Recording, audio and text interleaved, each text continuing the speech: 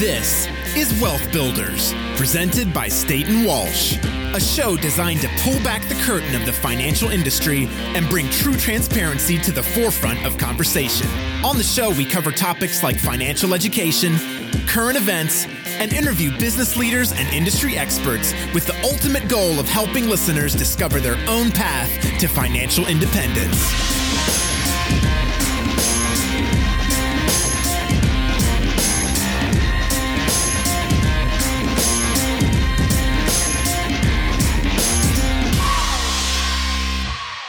Hello, everyone, and welcome to this week's episode of Wealth Builders. This week, we are very excited to have David Beck with us, who is the Regional Brokerage Manager with Disability Insurance Services and is just the disability expert.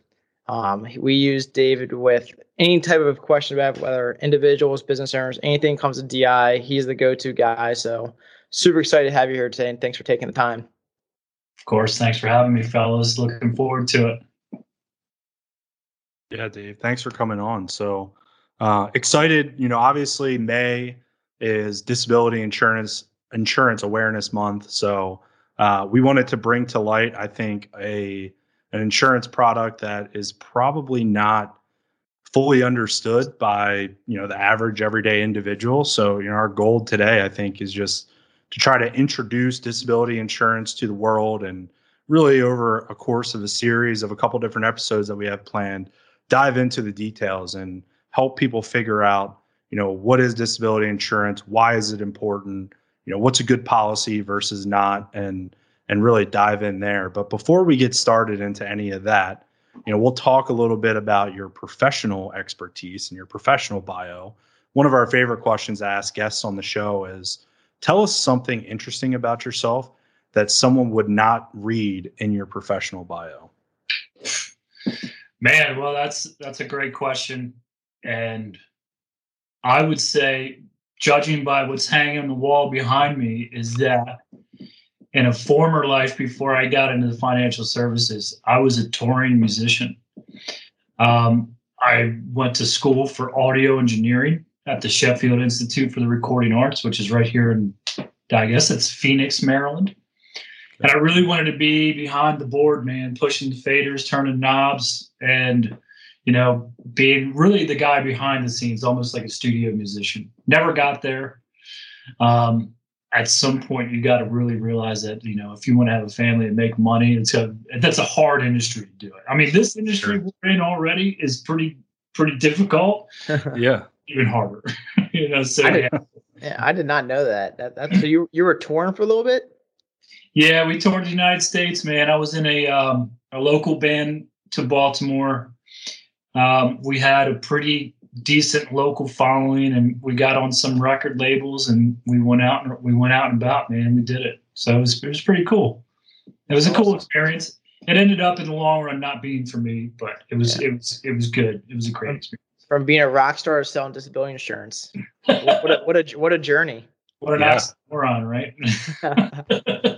from an axe man to a suit man. That's right, man. There we go.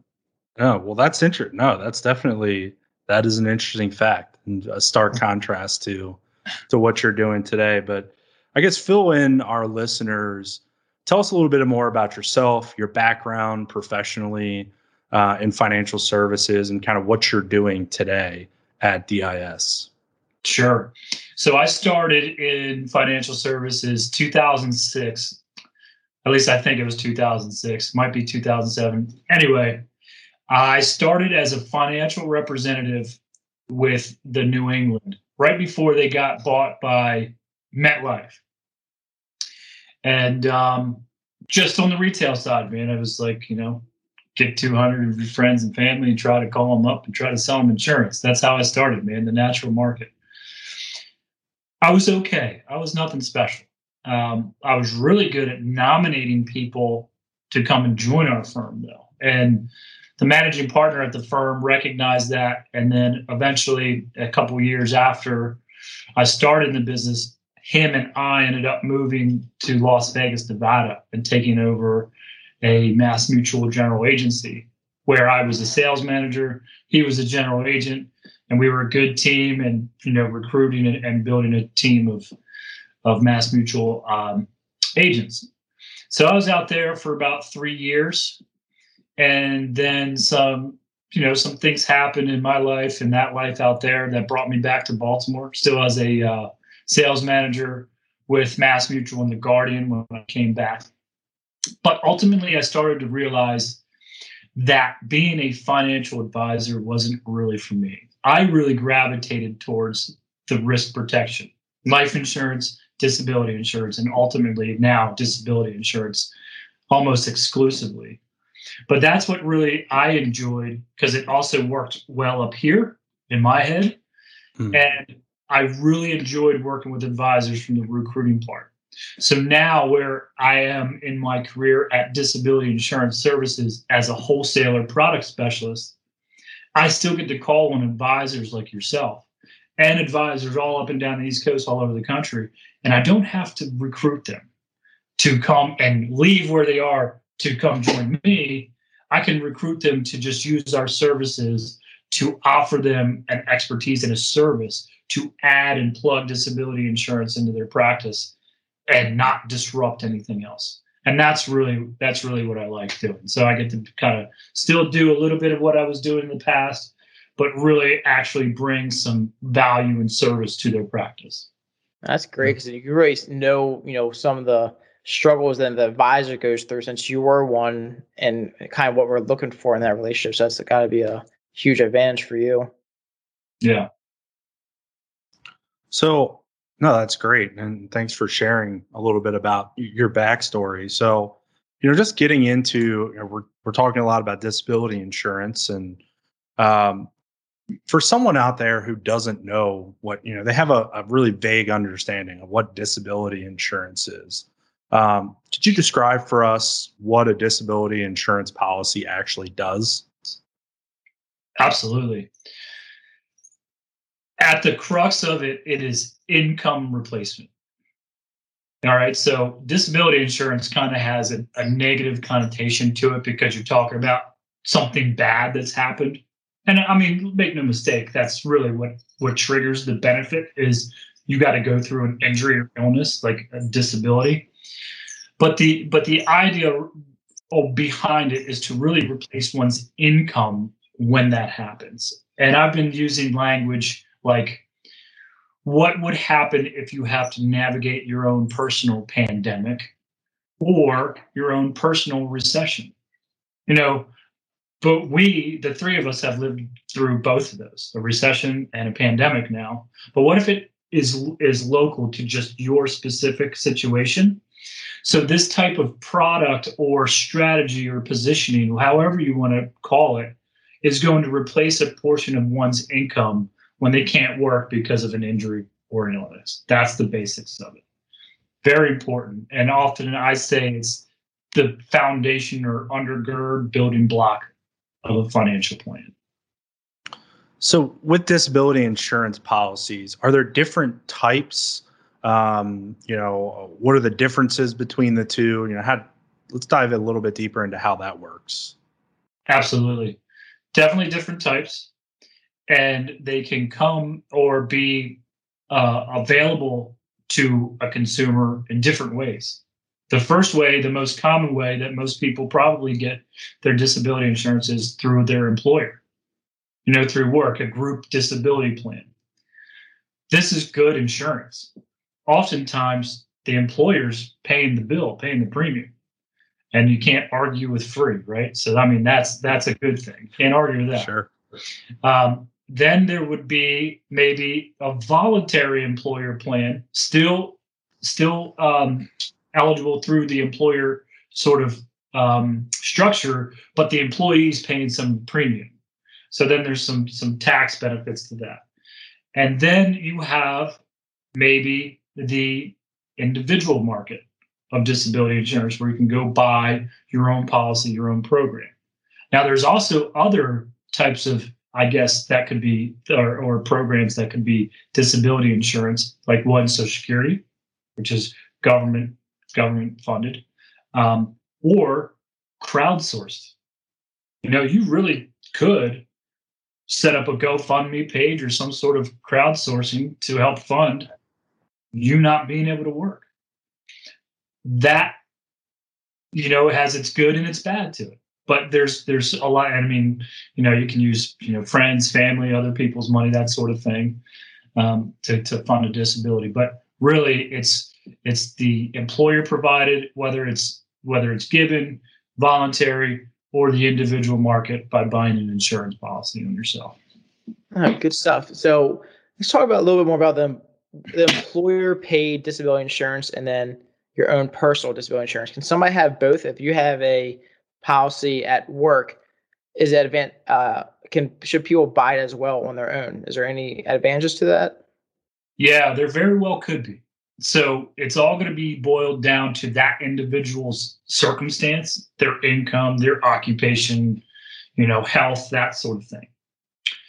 Typical group employer plans have to be offered to everybody the same, right? Because they're government mandated or governed, and it's by ERISA, to where it says you can't discriminate. So if you're going to offer this group policy, everybody gets the same, and there's no underwriting. So there's no individual underwriting that has to do with it. So a typical group plan would say, we'll give you a percentage of your base earnings, whether you're too sick or injured to work. And that percentage is usually 50 or 60%. Most commonly, it's 60%.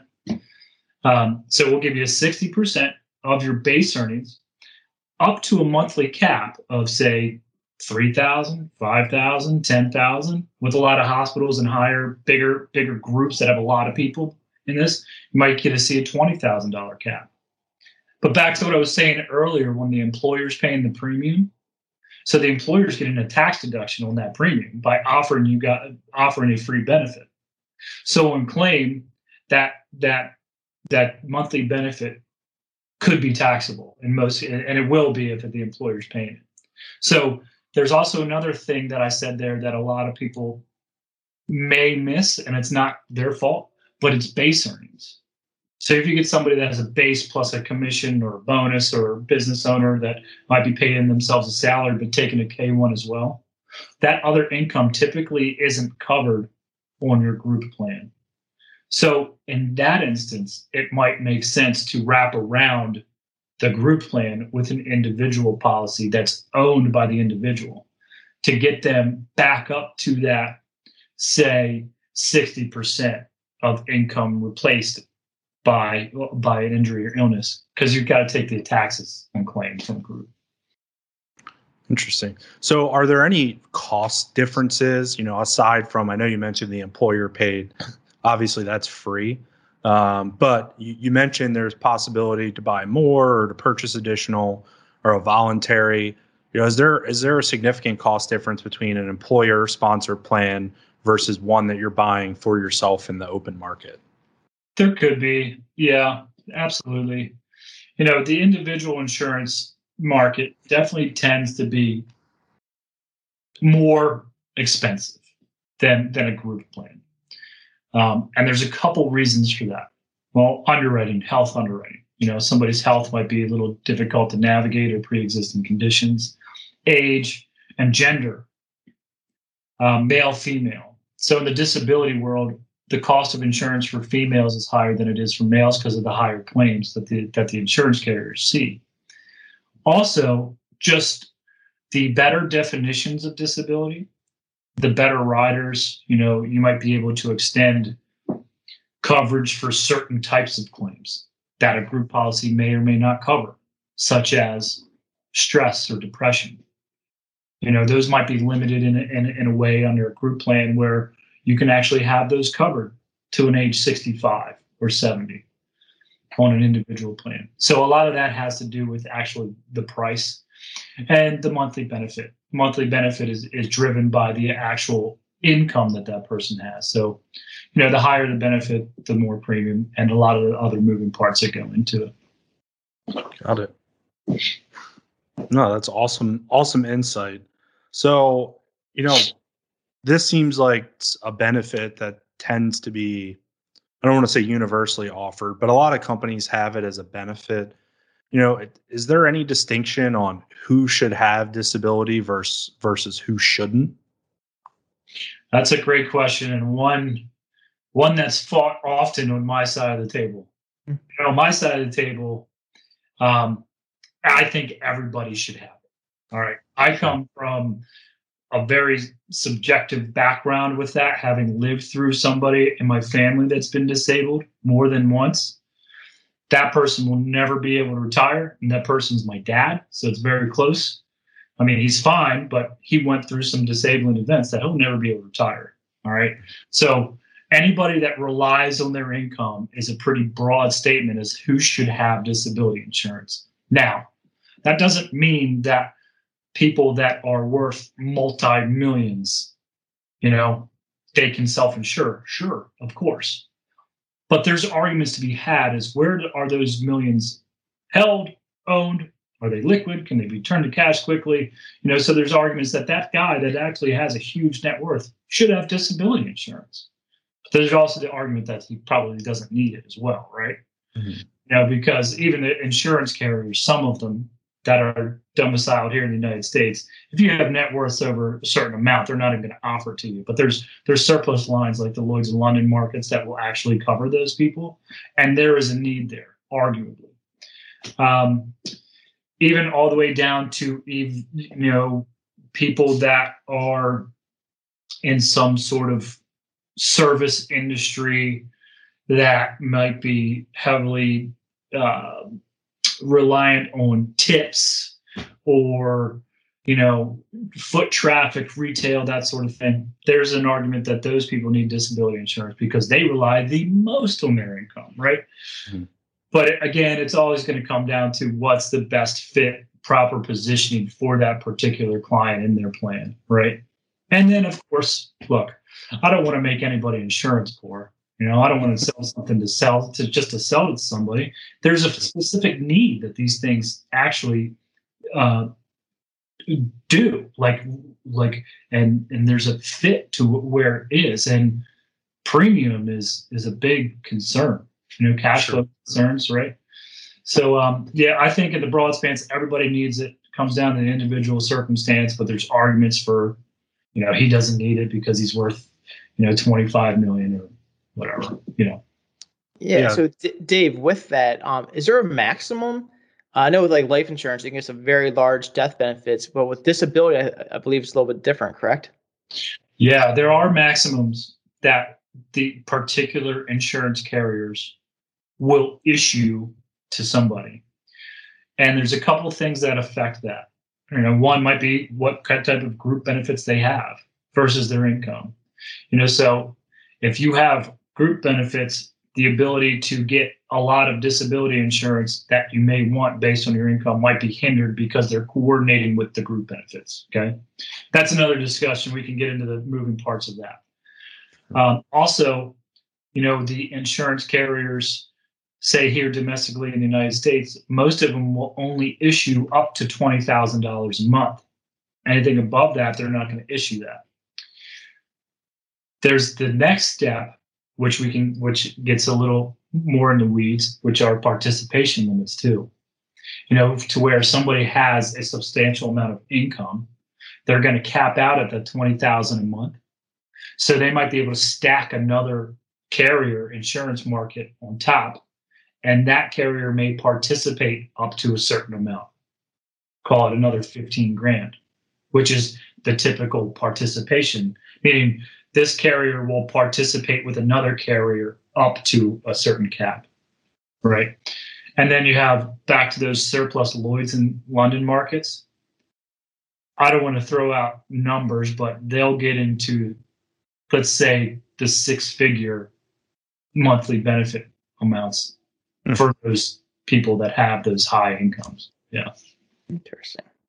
It is. So I think it sounds like, and I know we're doing this in a series, obviously, too. So we have a lot more to cover. But just to kind of land the plane on this conversation in the introduction, I have one more question that I think probably should have started with, but here we are. So, but still is important. When we were doing some research, leading up to the interview, I found some interesting stats around disability claims. And I think there's some misconceptions on what constitutes a disability or the things that you can actually realize claims for. So talk a little bit about that, because there was one stat I saw that said about 90% of disability claims actually are illness related and not physical disabilities, like most people would think, like, breaking or losing a limb or things like that. So talk a little bit about that aspect of disability claims. Sure. Yeah. And that's right. That 90% of claims industry-wide are illness. Illness, what does that mean? Cancers, stroke, heart attacks, things that are inside of your body that may have not have manifested yet, that you don't even know you have, that could take you down. Illnesses caused by treating that certain illness, right? So I've seen that a lot. And that's what happened to my father. My dad went in for a heart attack. Backwards, went in for some knee surgery, was given a pain medication that then caused a heart attack. So there's things that lead, medications that lead to other things that can keep people disabled. Injury is definitely high up there, though. Back injuries, it can keep people out. Car accidents, of course, that would really incapacitate somebody. I think injuries are about 28%. Illnesses are 90%. I mean, you have things like, what else is there? Mental and nervous is a big one. About 18% of claims. Stress is a real thing. I think also, don't quote me on this, I don't have anything to back this up, and completely anecdotal, but I believe stress is one of the biggest leaders to cancers and stuff like that. That I believe that is correct. So stress can manifest its differently, like non-reported illnesses like fibromyalgia that cause pain and that they don't really know where it's coming from, why it happened, things like that. Diabetes is a big one.